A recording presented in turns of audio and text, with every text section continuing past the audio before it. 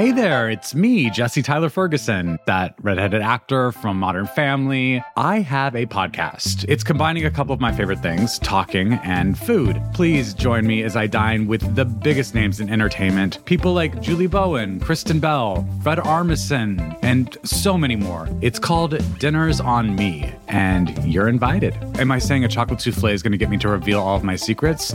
Yeah, I am. Listen now, wherever you get your podcasts. I'm Jonathan Capehart, and welcome to Capehart. May 25th marked the third anniversary of the murder of George Floyd under the knee of Minneapolis police officer Derek Chauvin, a death that was captured on video and sparked nationwide protests that inspired demonstrations around the world. Holding that police officer accountable fell to Minnesota State Attorney General Keith Ellison, who writes about the case, the aftermath, and his ongoing work to confront police brutality in his new book, Break the Wheel, Ending the Cycle of Police Violence. In this conversation, first recorded for Washington Post Live on May 24th, Ellison talks about how the murder of George Floyd fit a horrific pattern in American life, what needs to be done to break it, and how community trust is essential. The most important law enforcement tool is trust in the community. You break that, and you've set yourself back, and you've made life easier for people who do commit crimes. Private citizens who commit crimes and prey on others, they benefit from a poor relationship between police and community. During the Chauvin proceedings, this was very interesting for me to find out. You filled several notebooks with jotted down notes, and this provided the foundation for Break the Wheel. Was your intention to write a book or to keep your own record for history? Well, I used it in the course of trial prep, right? In the course of trial preparation, there's endless numbers of meetings. We have separate meetings on jury selection, what the jury questionnaire is going to look like. We have separate meetings on the medical case. Have we prepped the witnesses properly? Have we asked them all the questions we did to ask them? And so I'm keeping notes constantly to make sure I don't forget anything. My thought was to just make sure that there was nothing that we didn't think of. We didn't want anything in the trial to be new. We didn't want any surprises. So I kept a lot of notes. And I referred back to them when I thought that it would be a good idea to try to make a document that people might be able to refer to when this type of thing happens again. Sadly, it's already happened many times since the death of George Floyd. Well, quite honestly, I mean, you open the book by basically showing, Break the Wheel, you show how the wheel is something that preceded the murder of George Floyd. You, as you write about when you got the video into your phone in the wee hours of the morning, you recount the previous cases like George Floyd that happened in Minneapolis, that happened in Minnesota, in addition to the ones that happened around the country, right? That's right. Well, one of the things, Jonathan, that struck me is when I saw that video, I knew where it was because I know my city. And 3 blocks north of that very location where George Floyd died, I had represented a young man by the name of Lawrence Miles, and Lawrence Miles was shot in the back. He survived. He's an adult now, and he still suffers from debilitating injuries. He suffered from that shooting incident. Anyway, Jonathan, that we took that young man's case to trial for civil damages, and we lost. We got zeroed out by the jury. The jury found in favor of the officer. That same officer went on and shot a fellow officer who was undercover named Dewey No, and Dewey No felt so alienated, isolated after multiple surgeries that he ultimately claimed he committed suicide. And so, that corner was familiar to me. I know that corner, and I know the cases, and I've been working on this issue since I was a very young adult teenager. So when this matter landed in my lap 3 years ago, I felt I knew what I was prepared for, and I knew how to manage this matter. Couple things. I mean, before you were the state attorney general, you were a member of Congress. Was where George Floyd was killed? Was that in your district, your congressional Absolutely. district? Absolutely, it Right. was my congressional district, and you know Minneapolis, so Yeah. that's just the South Side, and in fact, I know that area so well that whenever I get a fender bender on my car, a friend of mine named Hamza, he's really good at fixing my car and making it look like new. It's right on that corner, so this is an area that I know very well.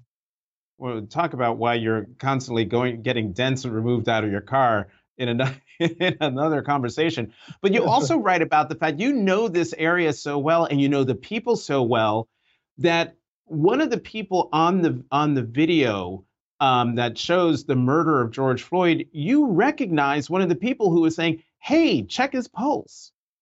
Donald Williams, when I first saw the video, I didn't recognize it as him because when I knew him, he was a little boy. He was a wrestler in the Minneapolis park and recreation system with my two kids, Jeremiah and Elijah. Both of them are adults. Donald's an adult. And I recognized him from somewhere, but I just couldn't place him. And as the day wore on and the facts came in, I said, "That's Donald Williams. I know that guy." And it was a surprise. It just goes to show that these things are close. The tragedy of George Floyd was close. Many people knew George Floyd. In fact, the places he worked, I knew those places well. The Conga, been there many times. A friend of mine owns it, and Maya Santa Maria, she's the proprietor.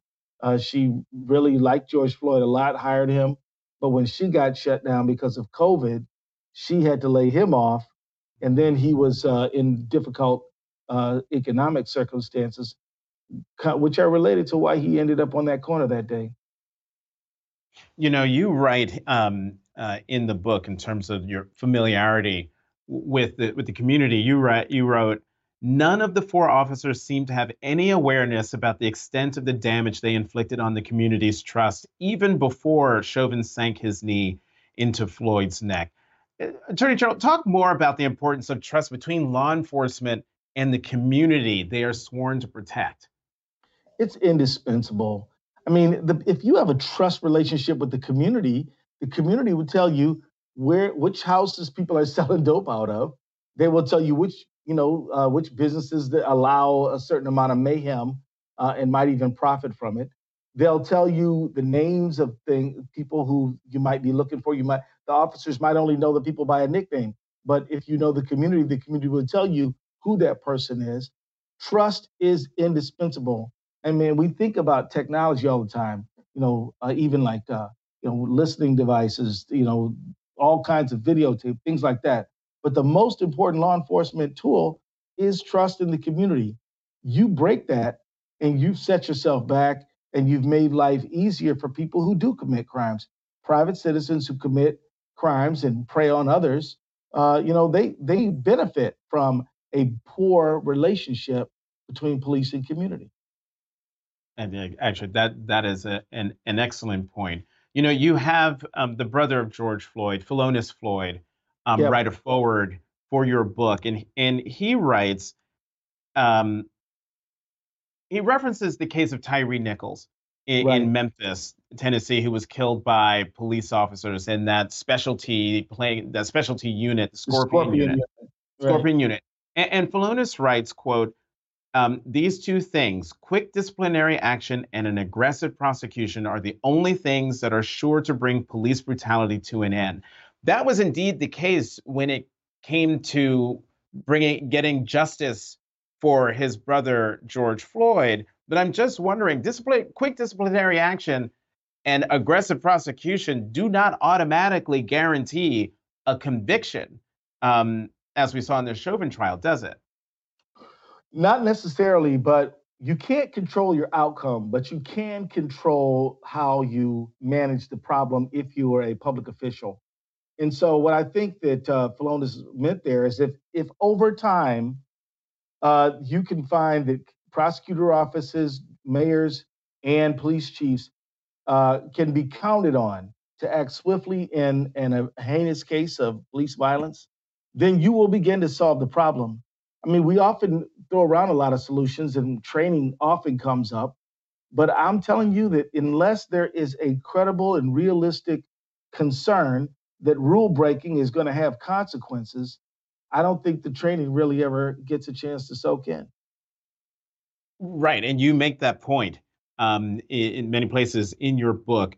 You also write in terms of what you want other prosecutors to take away, and you write, tragically, this is probably going to happen again. You said this in an interview with the Star Tribune.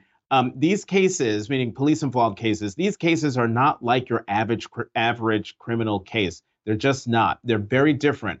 So you need some resources to get a grip on that. Talk more about that.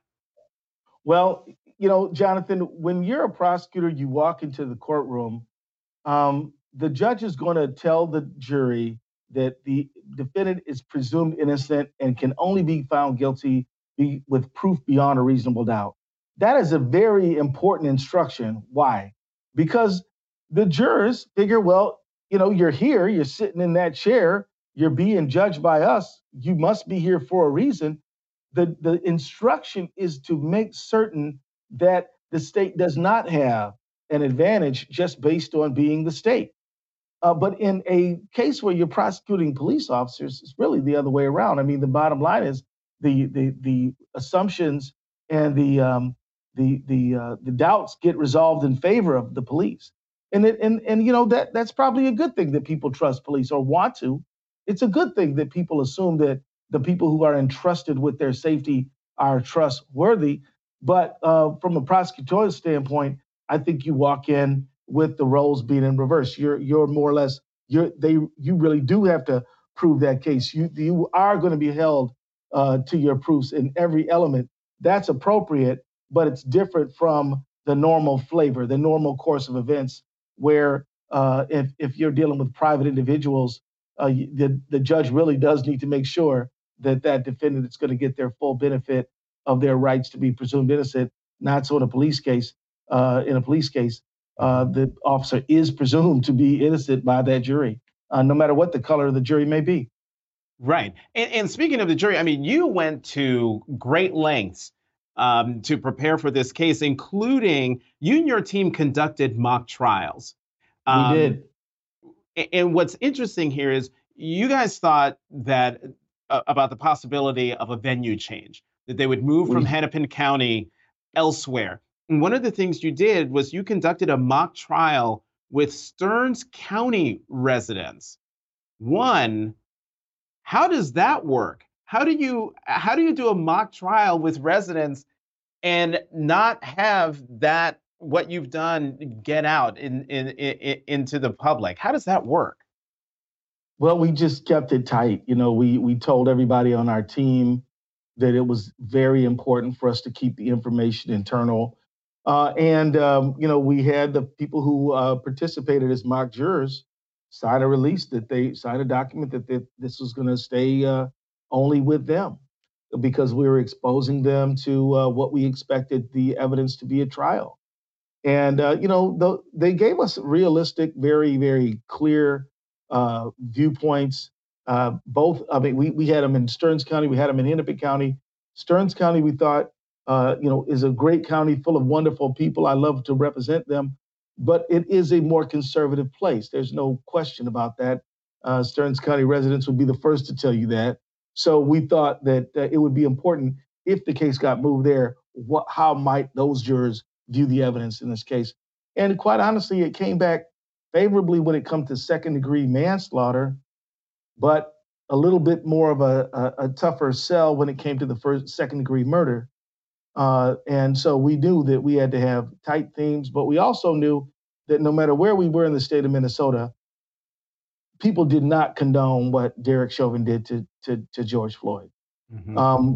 That was something that we knew based on those mock trials, that even in the most conservative part of the state, this conduct was frowned upon. One thing you also pointed out is that, great, you get to present your case to this mock trial, but you don't know how the defense is going to act. Right, we don't. But we got a great lawyer named Steve Slisher, who actually was one of the trial team members, to play the role of Eric Nelson. And Steve was very tough. Steve came in there, guns ablazing. I put it like this: I'm glad he wasn't the defense attorney. Eric Nelson, by the way, did a fine job, but Steve stood in for him at our mock trial and really just put us through our paces. And it helped us because it made us think of every avenue where things could go sideways. And that's why we did that mock trial, because we wanted to have a very tight case and make sure we were putting on the best presentation of the evidence that we could. Mm-hmm. You know, a poignant moment in the trial came during the closing, your co-counsel's closing remarks, and Special Assistant Attorney General Jerry Blackwell, and he said, quote, "You were told," to the jury, "you were told, for example, that Mr. Floyd died because his heart was too big. The truth of the matter is that the reason George Floyd is dead is because Mr. Chauvin's heart was too small." Why did you urge him to end with those words as opposed to leaving them smack in the middle of his closing argument? Mic drop moment. For me, it was a mic. It summed up everything, everything. Because, throughout the case, we knew the medical case was going to be tough because George Floyd did have fentanyl and he had meth in his system. They were in minute quantities, even according to the toxicologist, but they were there. And he also had some issues with stenosis and things like that. But none of those things caused George Floyd's death.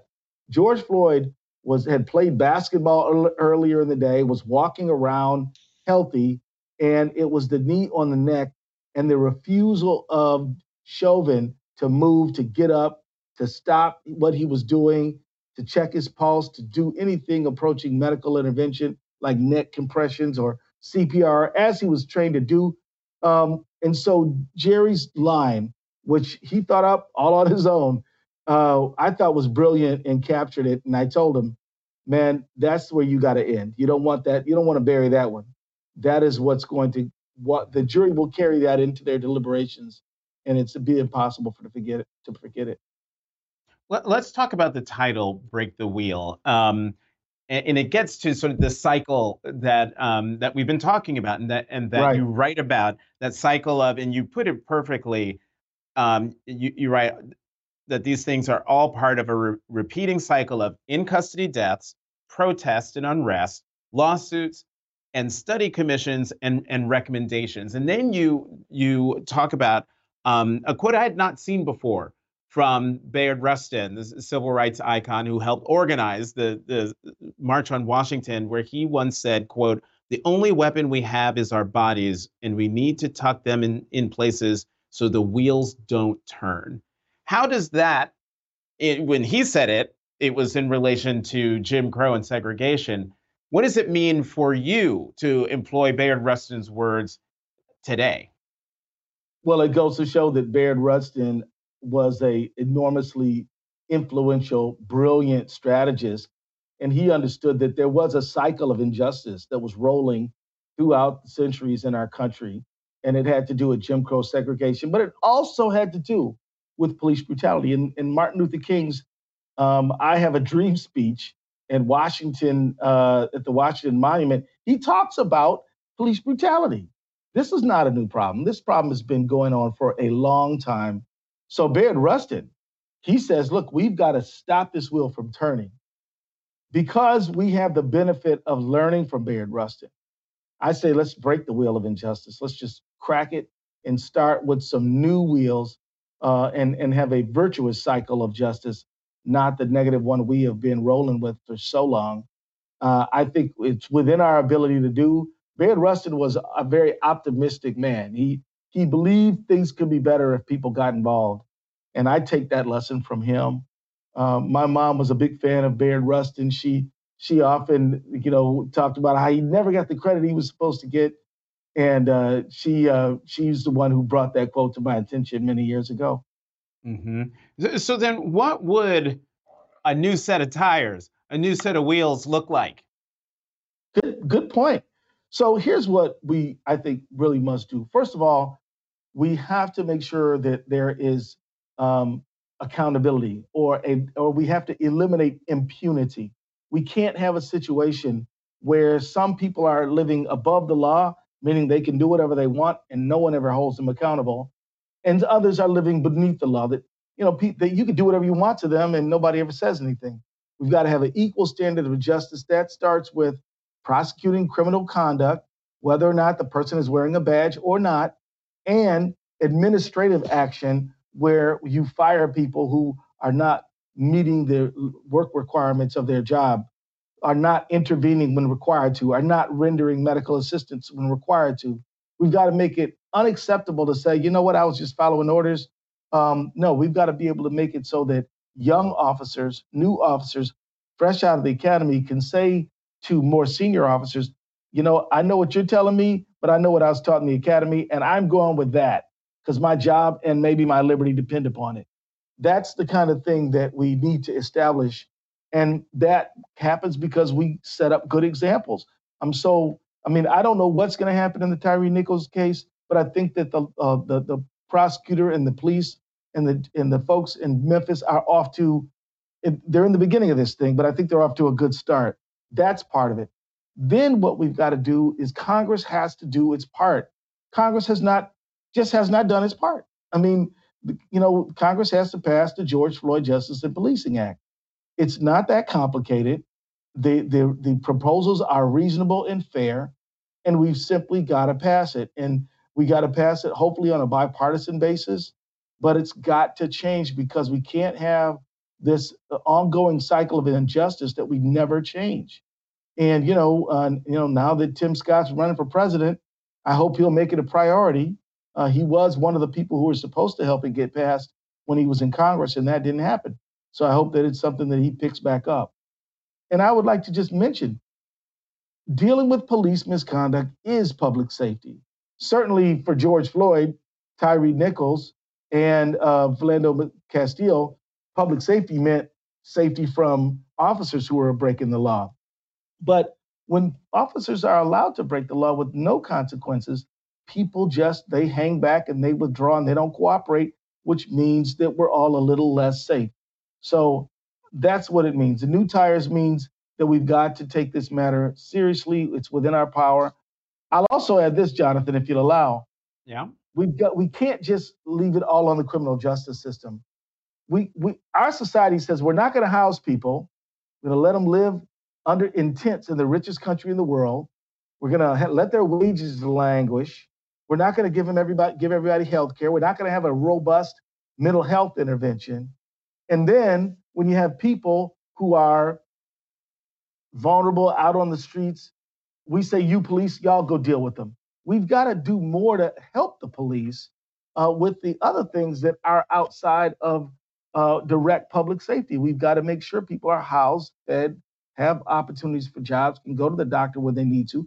We've got to have the rest of the society, the rest of the things that we need in order to help supplement police action. And I can tell you, people all over the country are working with different things. There's folks who are having mental health professionals go out with police, or sometimes they go out on their own when they get a call that there is a mental health crisis going on. And, so people in local communities are stepping up, trying new things. We need the federal government to do the same thing. Mm-hmm. I got to get you on a couple of things, Attorney General, before we run out of time. One, you mentioned the George Floyd Justice and Policing Act, and you mentioned Senator Tim Scott, who has announced that he's running for president. And you and I both know one of the reasons why negotiations bogged down was because of this very thing, that he was eyeballing a run for the White House, and there were things in that bill that he just couldn't get to yes on, particularly ending qualified immunity. How imperative is it that the end of qualified immunity be a part of any federal legislation? I said then, and I'll say now, pass the best bill you can, even if it doesn't include things that are necessary and important, like ending qualified immunity. But there's no good case for qualified immunity. For folks who may not know what qualified immunity is, it's judge-made law, no legislature ever passed this, that says that you've got to have a case almost identical in order to put the public servant on notice that this is prohibited conduct. Well, you can pass laws that say you can't do it. You can pass administrative rules that don't do it. You can, I mean, qualified immunity is just a way to immunize public officials who don't live up to the requirements of their job.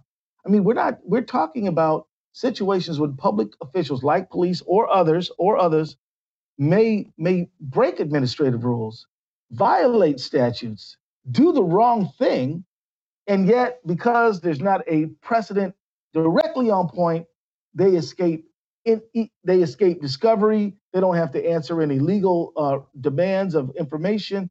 They just can get a case dismissed like that. I think it's a bad doctrine. It was a bad idea when it started, still a bad idea. And it undermines the authority of local officials to make the rules that public officials have to live by. So I think it's a bad doctrine. I think the people who want to get rid of it are right. I also would not say that we should not pass the bill simply because we can't get that. Well, I'm going to forego that other last question that I have and ask this one to let you go. I mean, you share a great deal of personal information in just the first few pages of your book, from your beloved mother dying a couple of months before George Floyd's murder to the visceral reaction you had watching the video. Aside from being Attorney General, you're also a husband and a father. Your children are grown. One of them is a member of the Minneapolis City Council as a result of his own interaction with Minneapolis police. What do you hope they and your grandchildren will take away when they sit down with this book and are old enough to understand? What do you hope they take away from the book? I hope that they will take away the same lesson I take away from my mother and my grandfather, that you have a duty to serve. You have a responsibility to make society better. If there's something you can do to advance human welfare and benefit, you have to do it. And in this book, I thought that by documenting my experiences, it might help somebody else who is confronted with the same problem in the future. I expect my descendants to do the same thing, to stand up, do what's right, even if it might cost you. Keith Ellison, 30th Attorney General of the great state of Minnesota. Thank you very much for coming back to Capehart on Washington Post Live. Anytime. Thank you. Thanks for listening to Capehart. It's edited by Nick Roberts. We'll have new episodes for you every Thursday. I'm Jonathan Capehart. You can find me on Twitter at CapehartJ.